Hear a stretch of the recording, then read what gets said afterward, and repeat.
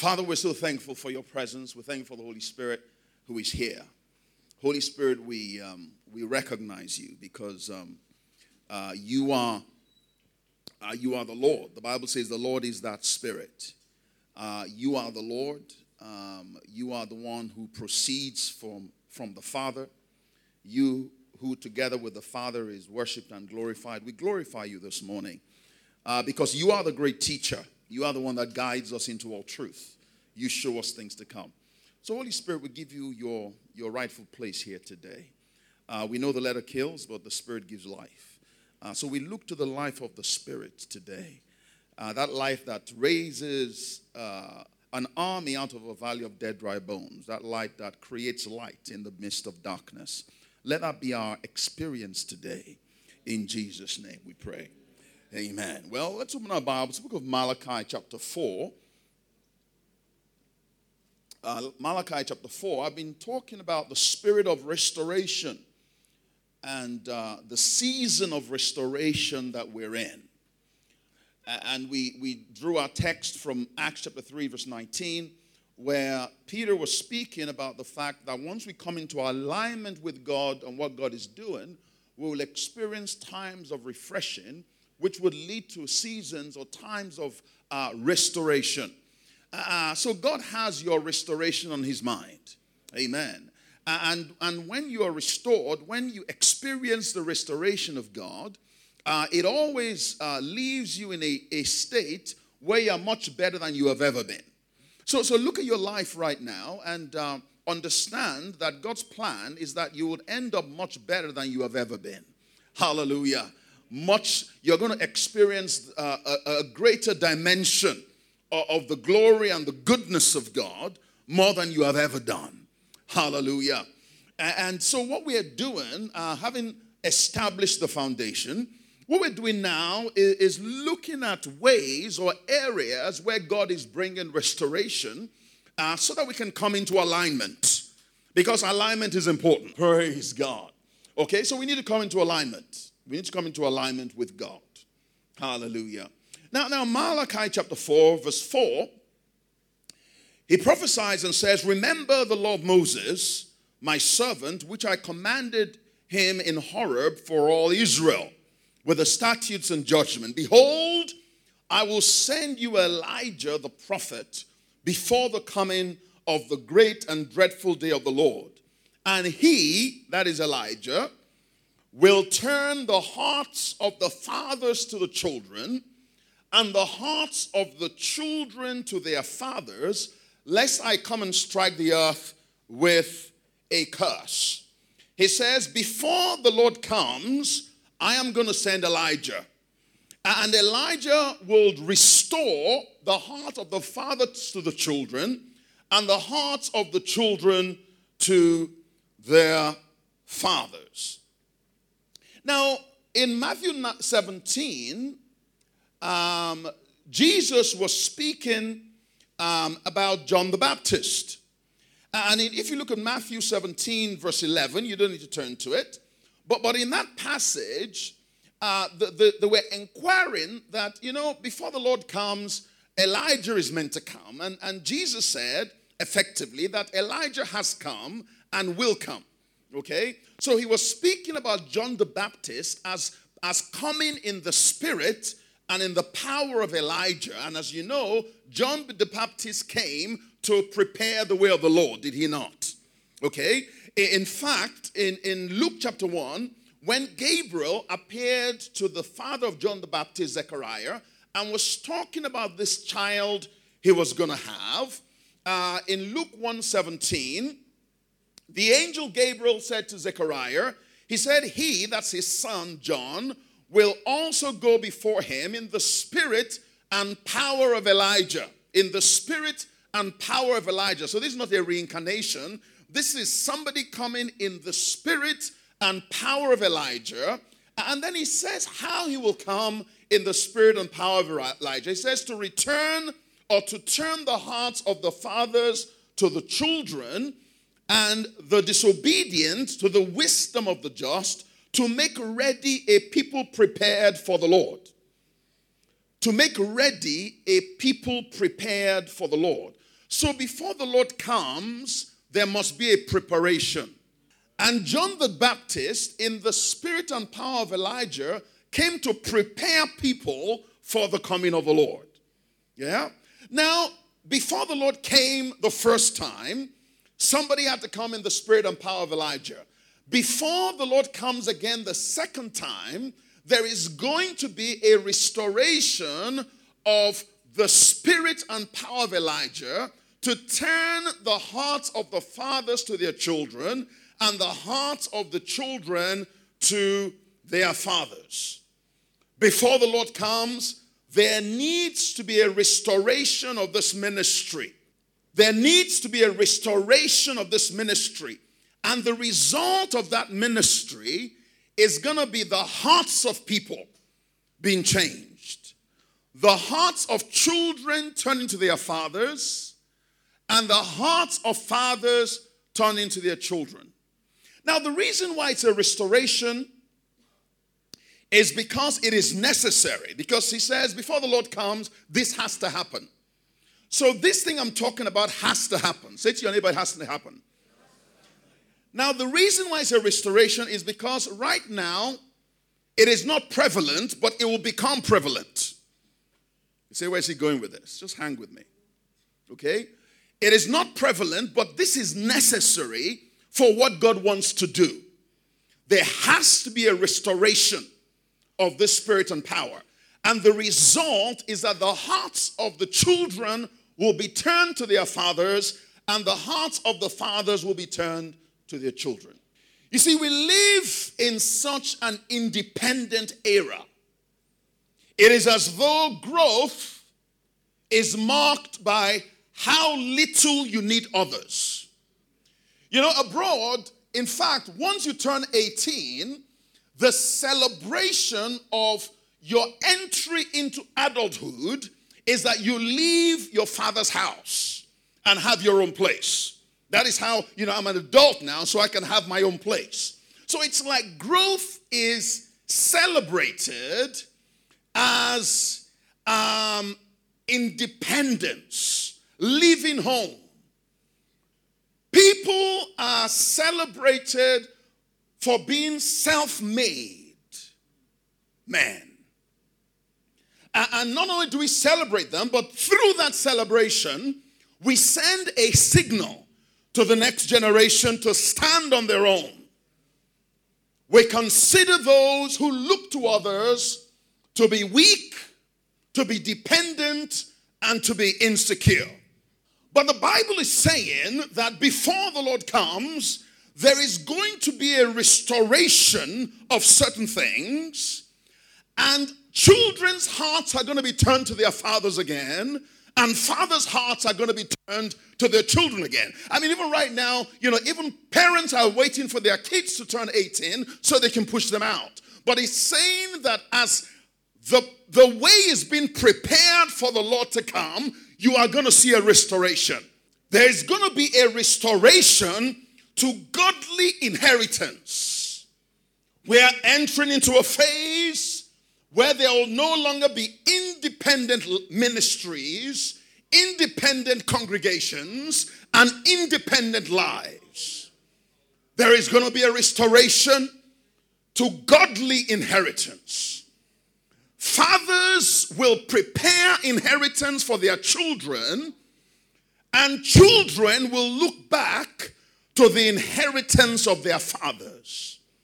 Rather than each person starting a new path each time, the next generation will stand on the shoulders of those who have gone before, and those who are building today, we build with a vision that goes beyond time. They will build with a vision that goes beyond their lifetime. They will build with a vision that lays a foundation for the next generation, and they will make sure the next generation can walk in their legacy before they hand things over to them. He said, before I come, there is a new spirit that is going to be prevalent. It is a spirit of restoration. It is a spirit of restoration. In Jeremiah chapter 6, verse 16, It says, then says the Lord, stand in the ways and see. Stand in the ways and see, and ask for the old paths where the good way is, and walk in it. Then you will find rest for your souls. But they said, we will not walk in it. We will not walk in it. You know, the ancient paths are the tracks that have been well worn by those that have gone before. He says there is a path that will, where you will find rest for your soul, and that path is called the ancient path. Hallelujah. The ancient paths. Because you see, our lives are not meant to be independent.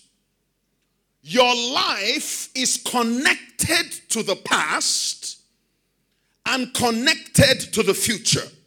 There are resources that have been prepared from the past for you to take advantage of. Oh, I'm going to say that again. There are resources that have been prepared for you in the past that were prepared for you to take advantage of. And there are resources that God wants you to prepare that others should depend on. You know, years ago I had an Indiana Jones dream. Okay? You know Indiana Jones. Okay? Good. I had an Indiana Jones dream. I was there complete with my hat and my, my safari attire. And I was in a thickly dense, a very dense forest with my hat and cutlass. And I was creating a new path. I was creating a path through this dense forest. And yes, we're going to create new paths in this time, but only after we have explored the old pathways. We must first walk in the inheritance of the fathers before we will be granted the privilege of laying new tracks for the next generation. Hallelujah. Because there's an inheritance that has been laid for you.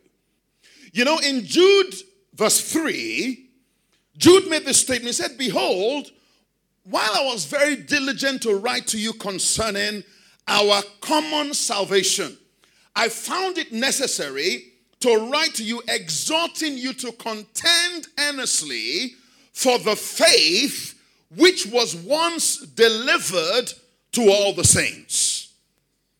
He says, I want you to contend for something that is already past, that belongs to you. Contend for something. To contend means you're going to fight against certain things.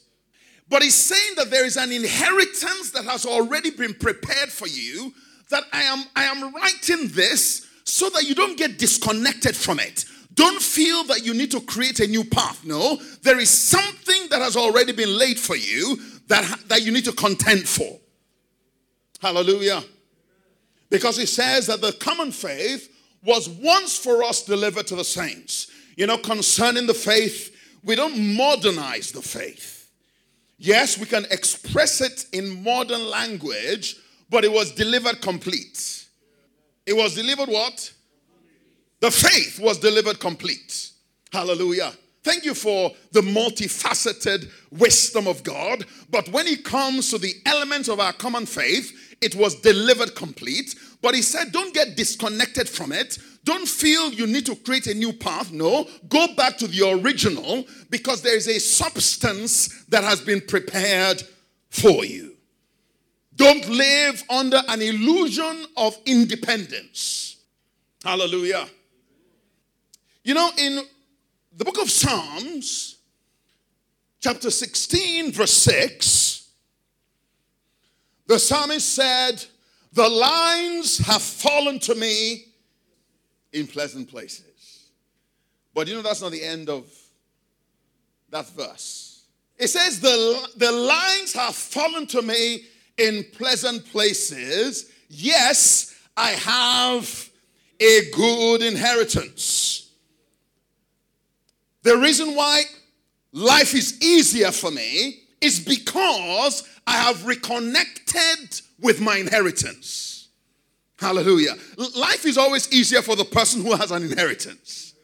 All right? Because you are starting, if everyone else was starting a 100-meter race, like I heard John Maxwell say, that, he said he can win any 100-meter race.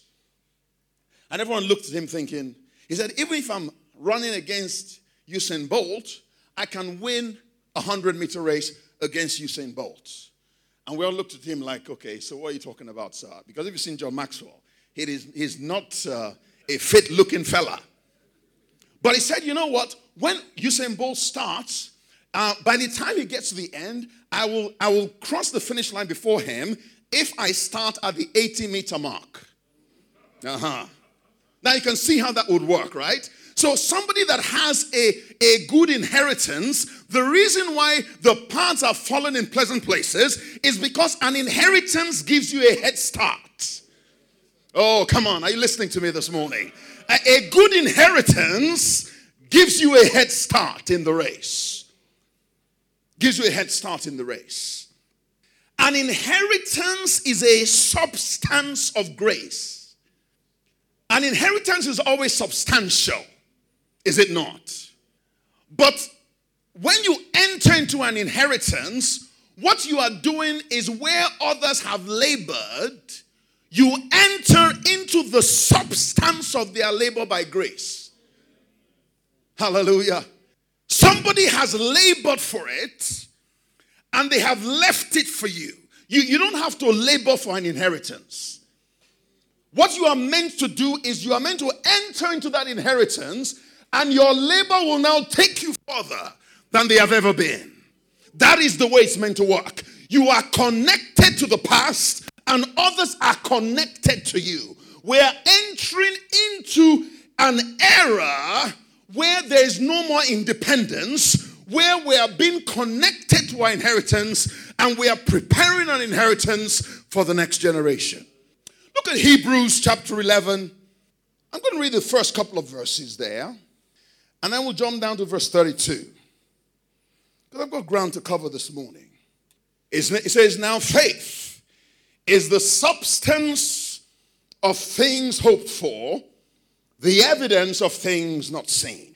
It says, for by it the elders obtained a good testimony.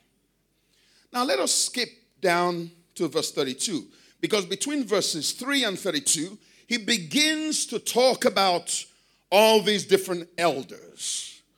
And then in verse 32 he says, and what more shall I say?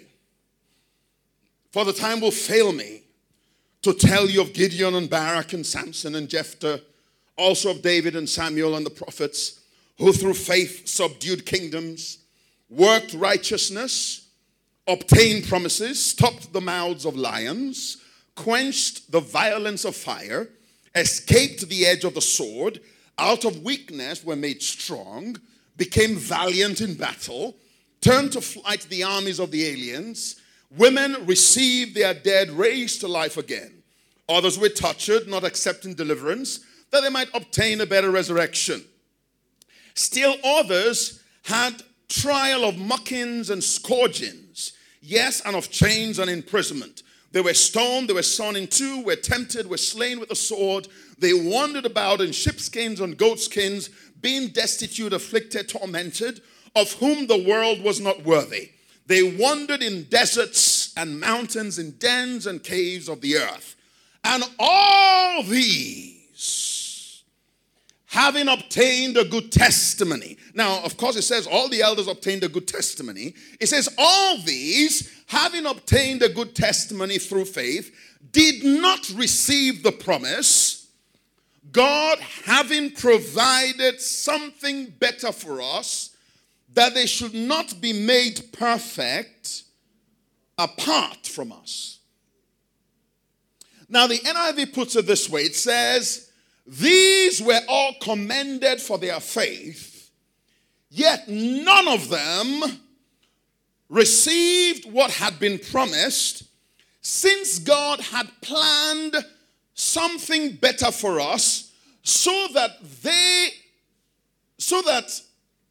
only together with us, would they be made perfect. God planned that they will not complete their ministry apart from us. God planned that only together with us will they be made perfect. The word perfect is the Greek word teleos, which speaks about complete, which speaks concerning completion or accomplishment or consummation. In other words, all these elders that had gone before, God had ordained that they would not complete their ministry without us. Now, they may have completed the assignment God gave them for their time, but their ministry cannot be completed without us. This means that there is a substance they have produced from their spiritual labor which is available for us to walk in. They walked in a dimension of it, but they did not take it to heaven with them. That substance is available as an inheritance of grace for us to begin with. And any fruit we produce that comes from that inheritance is going to be part of their fruit in the earth. Hallelujah. It's going to be part of their fruit in the earth. You see, God thinks generationally. He thinks generationally. And I'm going to establish that this morning because it's important that we understand that there is an inheritance that has gone before. There is labor that others have labored, and they have provided a substance of their labor that you and I are destined to connect with by grace and enter into the riches of that substance. And that is why chapter 12 verse 1 begins this way. It says, therefore we also, seeing that we are surrounded by so great a cloud of witnesses, let us lay aside every weight and sin that so easily besets us. So we see this continuity. We see the elders. We see their ministry. We see their labors. We see what they walked in as a result of their labor. And then we see that we are part of the same ministry. So they have left their substance for us to walk in. And the Bible says that now that they're in heaven, we are surrounded with this cloud of witnesses. Hallelujah. Now let me ask you a few questions. Now imagine that you have this cloud of witnesses in heaven. How do you think they will feel about us? Seeing that we are part of their ministry that they left for us to fulfill, and that we are part of their fruit in the earth, do you think they will be rooting for us in any way? They would, wouldn't they? Do you think that if there was any way they could help us, they will get involved and help us? Now there's something I want to share on for about 5 minutes, and I'm not going to go in depth in this area because that's not the subject of today. But you see, there is an interaction between earth and heaven that a lot of times we have left to the side. There's an interaction, there's a dynamism between earth and heaven that is destined for us. And there's an interaction level with this cloud of witnesses that a lot of us have left to the side. Now, I'm not advocating praying to Elijah or anyone like that. But there are some dimensions. Look at John chapter 3 verse 13 real quick as I take a 5-minute side journey. Look at John chapter 3 verse 13. We're talking this morning about restoring the hearts of the children to the fathers and the fathers to their children. Jesus said, no one has ascended to heaven but he who has come down from heaven, that is the Son of God, who where? Is in heaven. It says, no one has ascended to heaven but he who came down from heaven. Now, who is the one that came down from heaven? Jesus. Okay? That is the Son of Man who is in heaven. Now, I mean, I thought he had come down from heaven. But it says he has come down from heaven, but he is still in heaven. Now, how is that possible? He is on earth, but he is in heaven. You see, you are a spiritual being, and Jesus was essentially saying that I am on earth, but I have I'm in union with my Father. There is no distance in the spirit. Now, that is a concept that we cannot understand unless we step outside the sphere of the limitation of time. There is no distance in the spirit. So he's saying that just as I am on earth, I am in dynamic interaction with heaven. I am on earth, but I'm in heaven. I am on earth, but I'm in heaven. Now look at what Ephesians chapter 1 verse 20 says. Speaking about Jesus again, talking about what God did, verse 19 says, exceeding greatness of his power toward us who believe, according to the working of his mighty power, which he wrought in Christ when he raised him from the dead and seated him at the right hand in heavenly places, far above all principalities and powers and might and every dominion that is in this, every name that is named, not only in this world, but in the world to come. So Christ has been raised and is now seated at the right hand of God where? In heavenly places. So Jesus, raised from the dead, was seated at the right hand of God in heavenly places, right? Look at the next chapter in Ephesians chapter 2, verse 4 says, but God, who is rich in mercy, because of his great love with which he loved us, even when we were dead in trespasses, made us alive together with Christ. By grace you have been saved, and raised us up where? Together, and made us sit together in heavenly places in Christ Jesus. So Jesus was raised and seated by the right hand of God in heavenly places. The Bible says that when you were raised in Christ, you are raised together with him, and you are seated together in him in heavenly places. So, even though you are on earth, the Bible says that you are actually in heavenly places. Which means that as a spirit being, you can have a dynamic interaction with heaven because you are in heaven. Okay, yes, well, this is not metaphorical, this is literal. You know, I learned many years ago that when you have an SLR camera, you know, an SLR camera, these new cameras that have, adjustable lens, etc. If you look through an SLR camera, there's so much in the viewfinder, in the lens. There's so much that the lens captures. But you can determine what you focus on. Yeah? Especially if you have like maybe 18 to 240 lens. You can focus on things that are close. You can focus on things that are far. But from the same lens, all you need to do is adjust the lens. And what you are not aware of, you suddenly become aware of it because it's still in the scope of what your viewfinder can see. Now, what the Bible is teaching is that even though you are on earth, your viewfinder is focused on the things of the earth, but you can adjust this lens in such a way that you become aware of another reality that is still within the scope of what you can see. Because the Bible says that you have been raised up in him in heavenly places. You can have an interaction with heaven. You can have an interaction with the Spirit of God. You can have an interaction even with spiritual witnesses. Chandai. I mean, at the Mount of Transfiguration, did not Jesus have an interaction with Elijah and Moses? Was it not a real interaction? Did they not communicate? Did they not convey information? Did he not receive substance from above? The Bible says that those who have gone before have left an inheritance, and God has ordained that they cannot complete their work without us. There's a vital connection. Let us move on from there.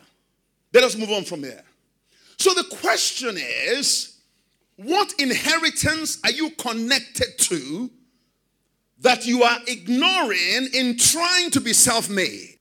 What inheritance are you connected to that you are ignoring because they have told you that you need to be a self-made man? The Bible says that the Spirit of God in this time is restoring us to our inheritance. Look very quickly at Genesis 26. I'm going to jump around a little bit. But when you get home, you can go through the whole chapter yourself. In verse 1, it says there was a famine in the land. Besides the first famine that was in the days of Abraham. This is the days of Isaac. And Isaac went to Abimelech, king of the Philistines in Gerar. Then the Lord appeared to him and said, do not go down to Egypt. Live in the land of which I tell you. There's so much that we can say about that. But sometimes when there's pressure, we want to go to Egypt. Because we don't understand that we have a father and we have an inheritance. The pressure of famine will make you think about going to Egypt. And the Lord said to Isaac, don't go to Egypt. Go to the land that I tell you. Verse 12, it says, then Isaac sowed in that land and reaped the same year 100-fold. And the Lord blessed him in that land. Verse 18, and Isaac dug again the wells of water which they had dug in the days of Abraham his father. For the Philistines had stopped them up after the death of Abraham. He called them by the names which his father called them. Verse 24. And the Lord appeared to him the same night and said, I am the God of your father Abraham. Do not fear, for I am with you. I will bless you and multiply your descendants for my servant Abraham's sake. Now, you see pressure. He's thinking about, let me go to Egypt. God says, don't go to Egypt. Go to the place where I tell you. And then the Lord led him to certain wells that his father had dug. And he redug the same wells. And then God blessed him in that place. And then God said to him, I am the God of your father Abraham. I will bless you and I will multiply your descendants after you. You see that God is a generational God. You see that the success of Isaac was hinged on him going back to understand his ancestry and redig wells that had been dug before. And he understood that in the passage of time, his life was not just about himself, but God wanted to do something that connected him not just with the past, but also with the future. Hallelujah. Have you ever wondered, why is it that when God introduces himself, he introduces himself to some people as the God of Abraham, the God of Isaac, and the God of Jacob? In fact, right here, he says, I am the God of your father, Abraham. Why does God introduce himself that way? What he was trying to say was that your ancestor labored and entered into an inheritance, and that inheritance belongs to you. The blessing of your fathers, the way I blessed your father Abraham, it wasn't just for him, it was also for his descendants after him. And because I am the God of your father, I am also your God. The inheritance that Abraham left was not just for Abraham, it was for you as well. Hallelujah. When God was introducing himself to Cornelius, he didn't say, I'm the God of Abraham, Isaac, and Jacob. Are you with me? He said, go to Peter, I will tell you how to connect. Are you with me? But whenever God was speaking to an Israelite, when he was speaking to somebody that had an inheritance, had a legacy, he let them know that, you see, there is something available to you. I blessed your father with it. But when I blessed your father, it wasn't just for him. I had you in mind as well. So you can connect to the same blessing that belongs to your father, because the things that he has labored in are now available to you as a substance of grace. Hallelujah. And that is why Paul went through great pains to explain to us in Galatians chapter 3 verse 29. He said, if you are Christ's, then you are Abraham's seed and heir according to the promise. So anything that was stated in scripture as an inheritance and a legacy for the children of Abraham legitimately belonged to you as a substance of grace. I am the God of Abraham, Isaac, and Jacob. What he left was left for you. And I'm going to extend it through you to your generations after you. Hallelujah. God is a generational God. You know, the devil has done a number on us, so that rather than celebrating our inheritance, we distance ourselves because, I want to do my own thing. We distance ourselves. Or we only think about inheritance in the negative perspective. People in my family are angry people. That's why I inherited. Or they have failed marriages. Or cancer runs in my family. Or everyone in my family dies at 40. That's not an inheritance. That is a curse of darkness. And in Christ, you are separated from that. In Christ, you are separated from that. An inheritance is always a substance of grace. Always. It is always a good and perfect gift. Always. Hallelujah. That's what an inheritance is. It's always a good and perfect gift. In Judges chapter 6 verse 12, when the angel of the Lord appeared to Gideon, and the angel said to Gideon, Gideon, you mighty man of valor. And Gideon said, if the Lord is with us, why then has all this happened to us? Where are all the miracles which our fathers told us about, saying, did not the Lord bring us out from Egypt? But now the Lord has forsaken us and delivered us into the hand of the Midianites.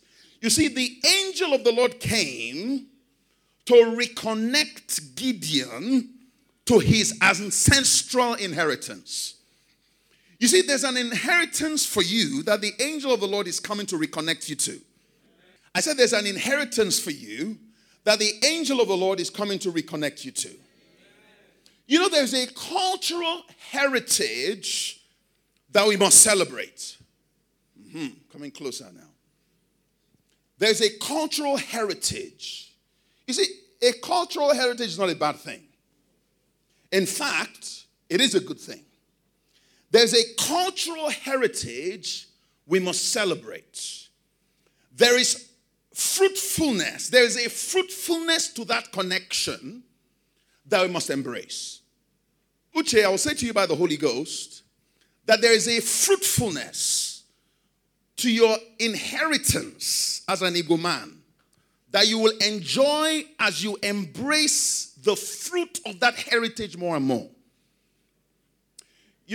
My wife Anita, her dad is Larry Williams. Larry Williams in the, 70s, 80s, Cockra Dawn. Yeah. A great actor in Nigeria, wasn't he? Now, he made several wrong choices. And, for a while, Anita used to deny that she didn't celebrate that connection because of his wrong choices. But you see, she now began to notice that the more she denied that connection, she could not deny that connection without denying the creativity in her family. Those whom this applies to will understand what I'm saying. Yeah? Because sometimes, because of the negative elements of our ancestry, we want to deny the whole thing, but in our hearts, we begin to deny the blessing of God that came through that heritage. Yeah? And there is no way you can separate both.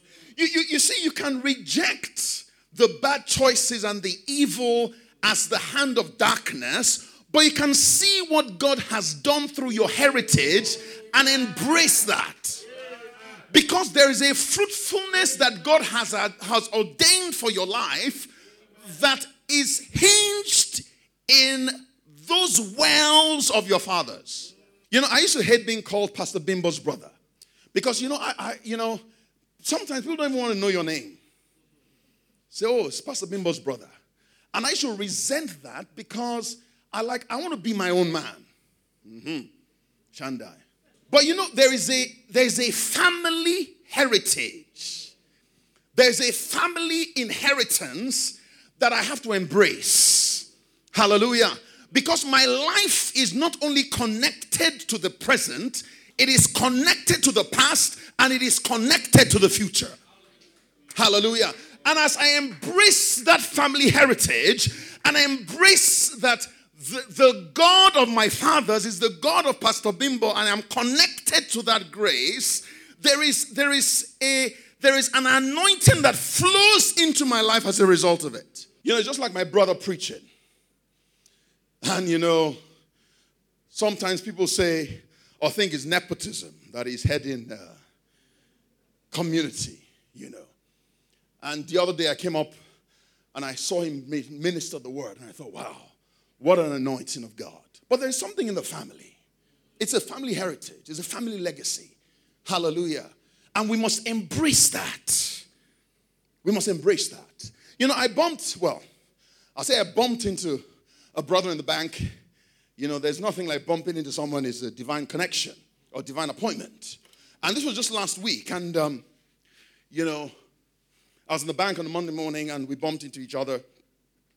And we're just talking about business. And I was talking about some of the challenges he has had, in this climate. And, of course, everybody understands that, And then he mentioned that, now, that what he's doing is so he said what he's doing is that he has now gone back to his father's farm, and his father has quite a few hectares, and he's now working that farm. But when he was communicating that, there was something in the communication that sounded like, I'm just sort of managing this one. Because of the challenges here, I am having to do this. And I said, no, my brother. The Lord has helped you reconnect with your family heritage. There is a legacy that your father has left. And now you have entered into that legacy. You are going to have challenges in that industry, but you are going to take it further than your father has ever taken it. Do you understand? Rather than drawing back from our heritage because we are trying to create a new path, it is important to understand that there is a legacy that has been left. There is a substance of grace that has been left that God has ordained for you to stand on the shoulders of those who have gone before and carry it further. Hallelujah. This is the season of restoration, where the hearts of children are being reconnected to their fathers. The ancient paths is where the good way is. I said the ancient paths is where the good way is. Let us look very briefly at the ministry of Elisha. The ministry of Elisha. You see, the call of Elisha was a divine call. Yeah? It was a divine call. In fact, when Elijah went to Mount Carmel and, was complaining to God that, everyone, I'm the only one that's serving you. And the Lord said to him in 1 Kings 19, verse 16, I'll read it real quick. The Lord spoke to him in Carmel and said to him, anoint Jehu, grandson of Nimshi, to be king over Israel, and anoint Elisha, son of Shaphat, from the town of Abel Meholah to be prophet, to replace you as my prophet. Now, Elijah did not know Elisha. The Lord spoke to him and said, there is a man, and he had to introduce him, Elisha to him and tell him where he was. Elisha, there's a man called Elisha. He is the son of Shaphat. He is from the town of Abel Meholah. He is to replace you as my prophet. Now, Elisha was a businessman. The prophetic mantle as the prophetic voice over Israel will pass from Elijah to Elisha. Where Elijah stopped was where Elisha was meant to start. He said he is going to stand in the office of prophet over Israel in your place. Hallelujah. So while Elisha was doing his business, he did not recognize or understand that there was already a substance of grace that had been made available to him to walk in. He didn't know. While he was doing his business gingerly, God had made a provision for him. Hallelujah. I said God has made a provision for you. God has made a provision for you. You don't have to find your own path. Hallelujah.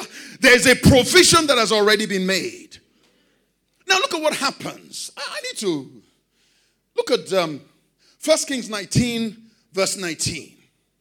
So he departed from there, that's Elijah, from Carmel, and found Elisha, the son of Shaphat, who was plowing with 12 yoke of oxen before him. People normally plow with 1 yoke of oxen. He had 12. So he's doing okay. All right? And he was with the 12. Then Elijah passed by him and threw his mantle on him. And he left the oxen and ran after Elijah and said, please, let me kiss my father and my mother, that I may follow you. And he said to him, go back again, for what have I to do? What have I done to you?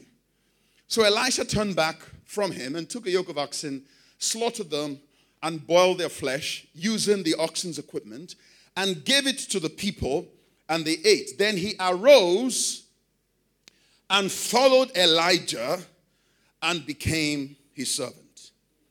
He arose, he followed Elijah, and became what? His servant. You see, understand this, that what God has for you will begin in the hands of others. What God has for you is going to start not with you, but it currently resides in the hands of others. It resides in the hands of others. God prepared a legacy for Elisha, and Elijah came to him and threw his mantle on him. And Elijah said, oh, let me do this, let me do that. And Elijah said, listen, dude, I have nothing to do with you. Whatever you want to do is what you want to do. The choice, the decision to follow and to serve is always ours. Hallelujah. Elijah made that decision that he would follow Elijah and serve Elijah. Whatever God has for you currently resides in the hands of another. You know, when it was time, and there's a principle here that we need to learn. Look at 2 Kings chapter 2 verse 9. Fast forward to when it was time for Elijah to depart. And real quick, I'll give you the, short version. Verse 9 of 2 Kings chapter 2. It says, and so it was when they crossed over that Elijah said to Elisha, ask, what may I do for you before I am taken away from you? Elisha said, please let a double portion of your spirit be upon me. So he said, you have asked a hard thing. Nevertheless, if you see me when I am taken from you, it shall be so for you. But if not, it shall not be so for you. Now, this incident happened after Elisha had followed Elijah faithfully. He had served Elijah faithfully, and then in Gilgal, they had gone to Bethel, and then Jericho, and then the Jordan. And then Elijah asked him this question, what can I do for you? So Elijah said to Elisha, you will have an inheritance when you see me. Now, I believe that there are two principles here that all of us can learn from. Number one is recognize the divine connections in your life. Because what the Lord has for you is currently in the hands of somebody else. Whether it's ministry or in business, what the Lord has for you is in the hands of somebody else. Recognize the divine connections in your life, and then follow those influences faithfully, a faithful, close followership. You know, as a minister, I can use ministerial examples. You know, the ministries of Reinhard Bonnke. Anyone ever heard of Reinhard Bonnke? Reinhard Bonnke, Benny Hinn, Joel Osteen. Now, you see, these are great ministries. I have a deep respect for all of these ministries, but I have no desire for any of them. You know, somebody recently said, oh, you know, Benny Hinn is coming into town. I have some, you know, some seats. I can give you a VVIP tickets. And I was like, yeah, great, praise God. I'll watch it on, you know, streaming. You know, I didn't have a desire there. You know, it is important for you to recognize the desire, the divine connections in your life. It is God that is at work within you, both to will and to do of His good pleasure. Yeah? God is working in you. Recognize where God is at work within you. And the Lord is going to supernaturally connect you with your Elijah. He's supernaturally going to connect you with resources and people that have what He has prepared for you. You need to begin by recognizing those divine connections. You don't want to miss those connections. You know, sometimes we go on a fruitless detour, an arduous path, because we miss the day of our visitation and we want to do things our own way. It's a little bit like Esau, who missed the substance of his inheritance, which he was designed to receive from his father. You know, I don't remember the first time somebody gave me a Kenneth Hagin book. I don't know, I can't remember who gave me that Kenneth Hagin book. But you know, I read that Kenneth Hagin book and it changed my life. And as I read the book, I knew there was something here for me. I can't explain it, but it seemed as though this book was calling out something in my inner man. Yeah? It was calling something out from inside me. I had to begin to devour all his material, all his books, all his tapes. I became a close follower of Kenneth Hagin. I preached his sermons. I could tell you where he was born and when he was born and when he received his healing and how he received his healing. There was something that was working in me that was in this ministry, and I didn't know what was going on, but I knew that I had to follow it closely. I remember times when I was getting ready to go and preach the word. And you know, of course, the only messages I had were Kenneth Hagin messages. So I would listen to the message before I go and preach. And for some reason, I would lay my hand on this tape player, not CD player, tape player at the time. I'll lay my hands on the tape player as he was preaching the word, and I would feel the anointing of the Holy Spirit upon me. Now I can't, you see, this is not Harvard Business School explanation. I'm telling you spiritual things here. I would feel the presence of God upon me. Can you imagine if the mantle is a type of the Holy Spirit? Can you imagine how Elisha felt when Elijah threw his mantle on him temporarily? So it was as though I was entering into something that Hagin had, and I was sort of borrowing it. Are you with me? Oh, come on, you can hear. It was like I was borrowing it, and I'll borrow it, and I'll borrow it. Now, I have entered into my own, but it is not my own. It has within it a legacy of those who are gone before. You know, over the period of my life, there's different places that the Lord has connected me to. Pastor Bob Yandian, my pastor, where I got ordained, there was a guy that the Lord connected me to for a while. He was an Orthodox bishop, Veron Ash. There was something in that ministry that was calling to something in my inner man. It was in 1997, 20 years ago, that somebody gave me a photocopy of The Final Quest by Rick Joyner, and it called out something on the inside of me. And I knew there was something here I had to follow. 20 years later, we are dynamically connected to him and to his ministry. What am I saying? There is an inheritance that God has for you. Number one, you must discern the divine connections God has placed in your life, and you must honor them. Hallelujah. If you do not honor the connection God has for you, nothing can flow. Nothing can flow. I don't care if it's business. I don't care if it's ministry. If you do not honor the connections, and when I say honor, I'm not talking about bowing down and carrying their Bible. Yeah? I am talking about in your heart, recognizing that this is something God has placed in your life for a reason. Are you with me? And there is a legacy that he has for you. Hallelujah. And he wants their ceiling to be your floor. You know, that is what God is doing. He wants their ceiling to be your floor. Hallelujah. And there is something that is meant to flow into your life. But Elijah said to Elisha, unless you see me when I am taken, this double portion that you want, and double portion is anointing of sons, this double portion that you desire is not going to flow in your direction. Hallelujah. You know, I am not beholden to people, but I try to recognize the relationships that God has connected me to, and to honor those relationships, not to take them lightly. Hallelujah. Recognize that they are here for my blessing and my benefit.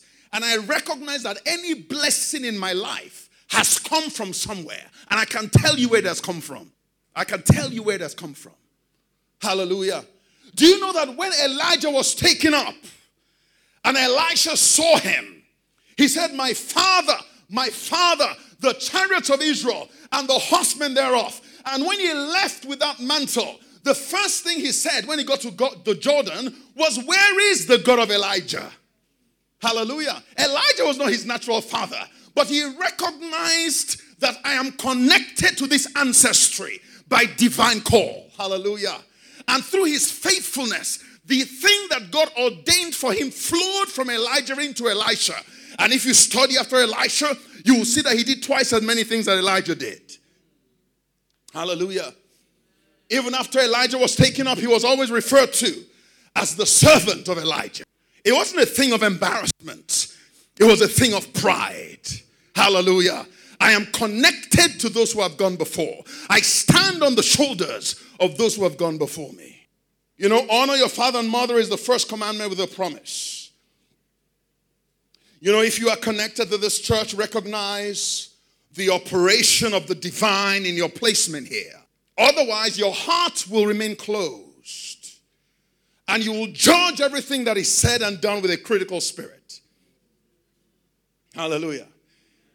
You will judge everything with a critical spirit. Why is that? Why is that? Why is that? Why is that? Because you do not recognize that God has placed you here. Because he wants to plant something in your life. And he wants to usher you. He wants you to take off from here into his high purpose. But there is something here that he has ordained for you to receive. And you will only receive it when you recognize a divine placement. And you honor and bless that association. Hallelujah. The things that God has for you begin in the hands of other people. Other people. That's why Joshua, the Bible says Joshua was filled with the spirit of wisdom because Moses had laid his hands on him. But you know that was after close followership. He followed them. It's not just some arbitrary, someone just laid his hands on you. No. There's something. There's a divine connection that even brought you there in the first place. It's not some kind of positioning. No. You connect with it. You recognize in your heart that this industry I'm in, there's something about it. Hallelujah. There's something about it. And then he connects you with somebody that is like flowing by supernatural operation. He just connects you with that person. Now, the person might have their own weaknesses and all that, but you recognize that this is the connection of God. It doesn't matter if they are Pharaoh or they are Nebuchadnezzar. or if they're as corrupt as the world, the Lord can place you in certain places. And you recognize that this is by divine placement. And you're just there, and you're humble, and you're listening. And you are drawing. You reject the things that are evil, and you lay hold on the things that are good. And you stay, and you are faithful. Hallelujah. And there will be that transfer. And people will wonder, how did you get this far? The overnight success, they don't know that there have been years of recognition of the connection and faithfulness in it. Paul said to Timothy, stir up the gift that is in you that has come by the laying on of my hands. But then, prior to that, he called Timothy his faithful son. There was a closeness. There was something about the ministry that God had called Paul to, that he had called Timothy to, and he had connected Timothy, and Timothy connected. He recognized the call. And he drew from it. Praise God. Praise the Lord. I really need to stop here. But God is turning the hearts of children back to their fathers. He's turning the hearts of children back to their fathers in this day of restoration. He's turning your heart back to your ancestors. You know, there's a book that I have in my office. I bought this book in 1984. Some of you were not born in 1984. And I know there is something about this book and something about the ministry of the man that wrote this book that the Lord wants me to walk in. I know it. I have held that book since 84. I begin to read it. And at some point, I just feel, no, it's not time. And I go back, I read it again. Every few years, I read it. But I know that there is something the Lord wants me to walk in. And the secret is in that book. I know it. I know it. I know it with all my heart. I carry that book everywhere I go. If I'm moving house, that's the first book I take. I don't care about this stuff. There is something about my life, about my inheritance, because your life did not begin when you were born. Hallelujah. The plan of God did not begin when you got saved. Father, we give you thanks for the word of God.